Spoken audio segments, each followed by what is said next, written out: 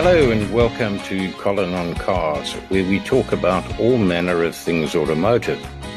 We'll start off this edition with some motorsport and a big shout out to Kelvin van der Linde, who won a rain-soaked race at Assen in Germany to become the first South African to win a DTM race. Then the South African National Rally Championship finally gets underway for 2020 this weekend with the Lake Umuzi Rally in Secunda. It'll be a double-header with one event on Saturday and another on Sunday. Sadly, though, no spectators are allowed. It is significant because it heralds the debut of the Class R4 Toyota Gazoo Racing Etios for defending champions Guy Botterill and Simon Vasey Lyle, as well as the new Volkswagen Polo Vivo GT Cup.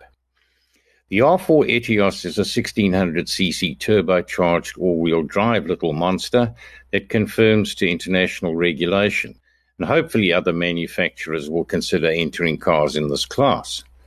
The Vivo GT Cup is intended to bring newcomers to rallying and is based on production standard 1000cc turbocharged VW Polo cars. And if the Polo Cup track racing success is anything to go by, this could be a massive winner. Now for a bit of trivia.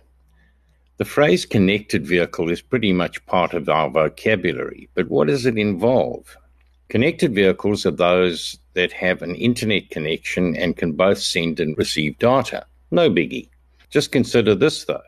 Facebook alone generates around 4 petabytes of data every single day. That is 1 million gigabytes. Connected cars currently generate around 25 gigabytes of data every hour, with this likely to increase exponentially to 4,000 gigabytes a day.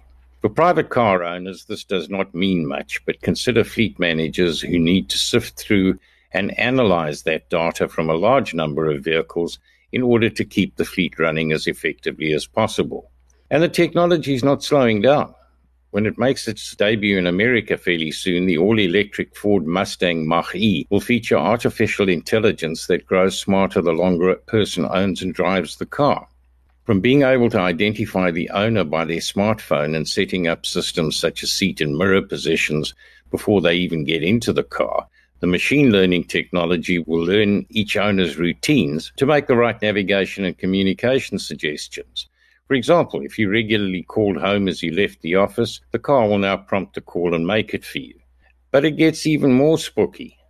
On certain versions of the recently launched Mercedes-Benz S-Class, the interior assist package recognizes and anticipates the wishes and intentions of the occupants by interpreting head direction, hand movements, and body language. The driver looks over his or her shoulder towards the rear window, the system will automatically lower the window blind.